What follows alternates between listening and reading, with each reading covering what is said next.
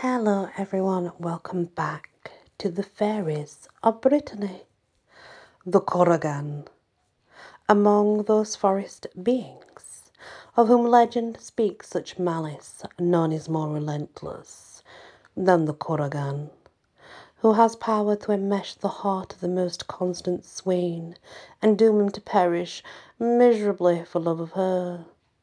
Beware of the fountains and of the wells of this forest of Silinthe, for there she is most commonly to be encountered, and you may know her by her bright hair, like golden wire, as Spenser says of his lady's hair red, flashing eyes, and her laughing lips. But if you would dare her wiles, you might come alone to her fountain by night, for she shuns even the half-gloom that is day in shadowy Broceliande.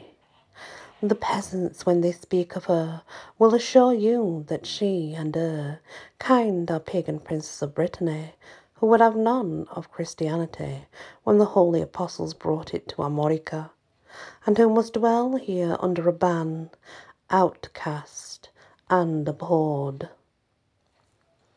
The Seigneur of Nan. The Seigneur of Nan was high of heart, for that day his bride of a year had presented him with two beautiful children, a boy and a girl, both white as May blossom.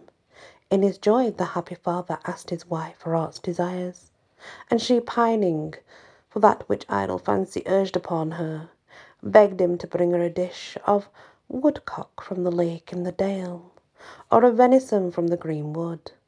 The Seigneur of Nan seized his lance and, vaulting on his jet-black steed, sought the borders of the forest, where he halted to survey the ground for track of roe or slot of the red deer. Of a sudden, a white doe rose in front of him, and was lost in the forest like a silver shadow.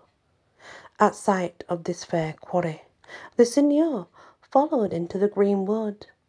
Ever his prey rustled among the leaves ahead, and in the hot chase he wrecked out of the forest depths in which he had plunged.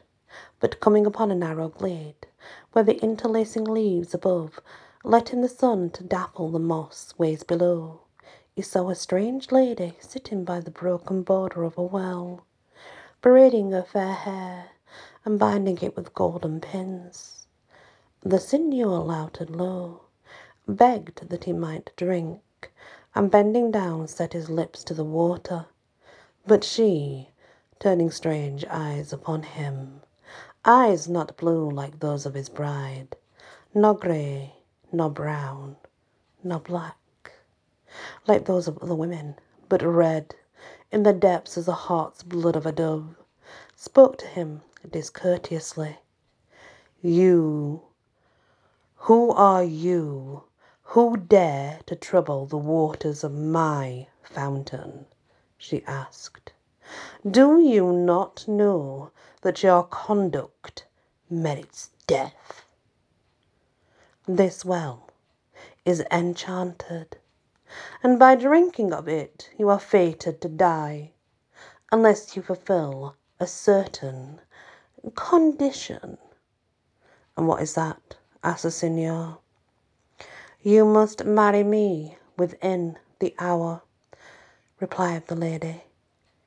"De Monsieur," replied Seigneur, "it may not be as you desire, for I am already espoused to a fair bride, who has borne me this very day a son and a daughter, nor shall I die until it pleases the good God. Nevertheless, I wot well who you are. Rather would I die on the instant that wed with a Korrigan." Leaping upon his horse, he turned and rode from the woodland as a man possessed. As he drew homeward, he was overshadowed by a sense of coming ill. At the gate of his children stood his mother, anxious to greet him with good news of his bride. With averted eyes, he addressed her in the refrain so familiar to a folk poetry of all lands. "My good mother, if you love me, make my bed. I am sick unto death. Say not a word to my bride, for within 3 days I shall be laid in the grave A Korrigan has done me evil. 3 days later, the young spouse asks of her mother-in-law, "Tell me, mother, why do the bells sound? Wherefore do the priests chant so low?" "'Tis nothing, daughter," replies the elder woman. "A poor stranger who lodged here died this very night." "Ah, where is gone the Seigneur of Nan, mother? Oh, where is he?"